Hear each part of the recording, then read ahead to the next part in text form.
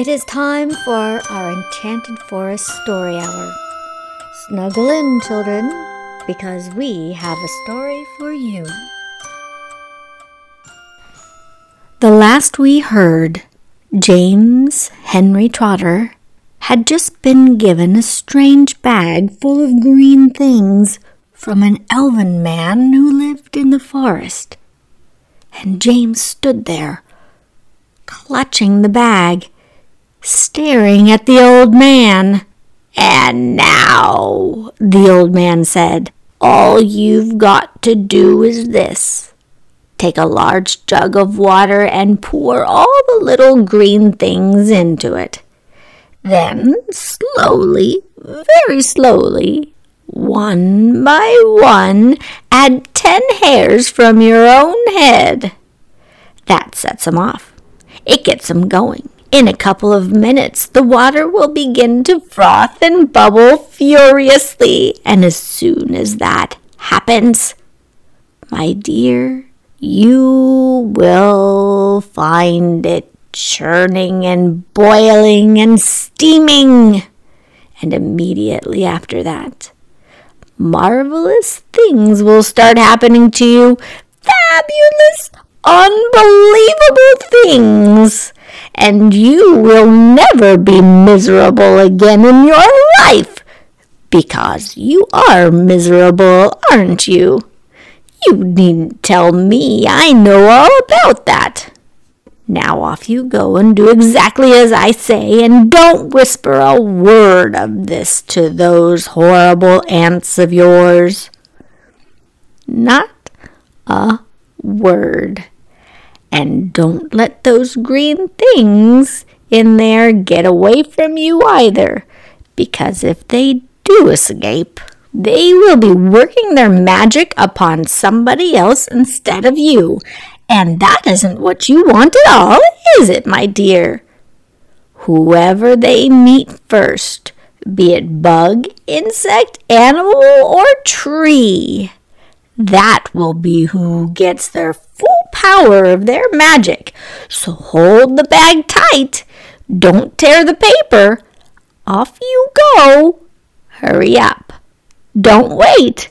Now's the time. Hurry!" And with that, the old man turned away and disappeared back into the forest.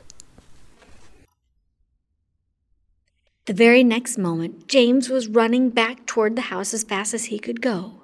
He would go and do this in the kitchen, he told himself, if only he could get there without his Aunt Sponge and Aunt Spiker seeing him. He was terribly excited, and he flew through the long grasses and the stinging nettles, not caring whether he was stung or not, on his bare knees. And in the distance, he could see his Aunt Sponge and Aunt Spiker were still sitting in the chairs, but now their backs were towards him.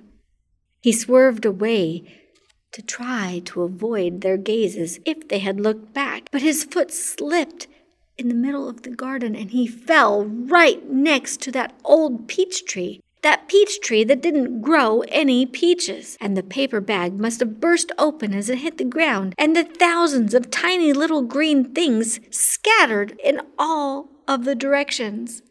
James immediately picked himself up and brushed his hands onto his knees and stared, searching around for his precious treasure. But what is this? They were all sinking into the soil. He could actually see them wiggling and twisting as they burrowed their way down into the hard earth.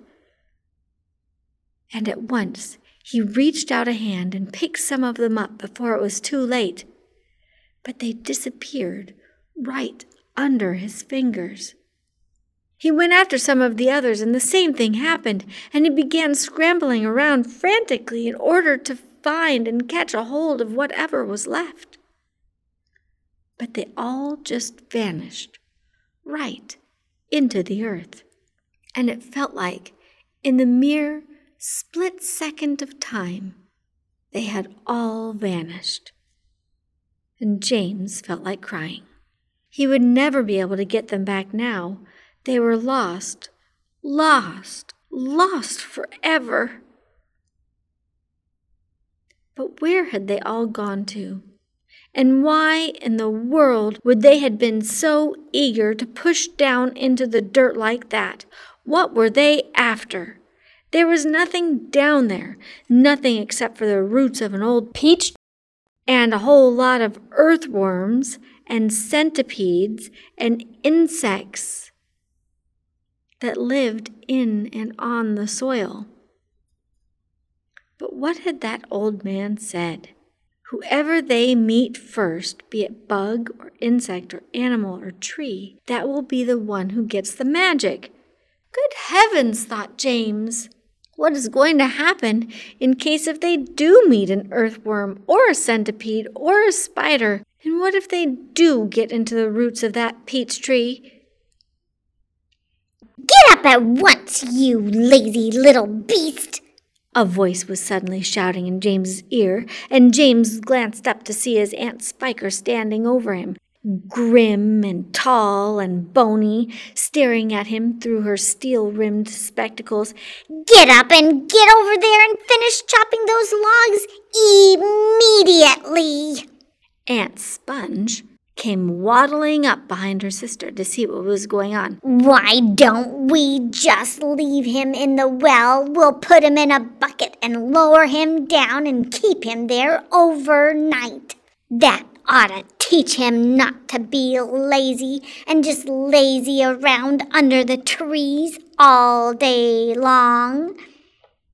That is a very good idea, my dear Sponge, but first let's make him finish chopping up all that wood.